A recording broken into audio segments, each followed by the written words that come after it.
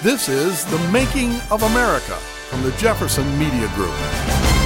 From 1892 to 1954, Ellis Island in New York Harbor was known as the world's golden door to the land of peace and prosperity. In those 62 years, 14 million immigrants knocked on that door, and all but 280,000 were admitted. But what do you know about Angel Island? Located in San Francisco Harbor, from 1910 to 1940, Angel Island was the port of entry for an additional 500,000 immigrants from Australia, Russia, Canada, Central and South America, and all of Asia, each one seeking the freedoms and opportunities unique to America.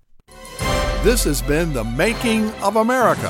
I'm Michael Emerson, and you can visit us at jeffersonmediagroup.com.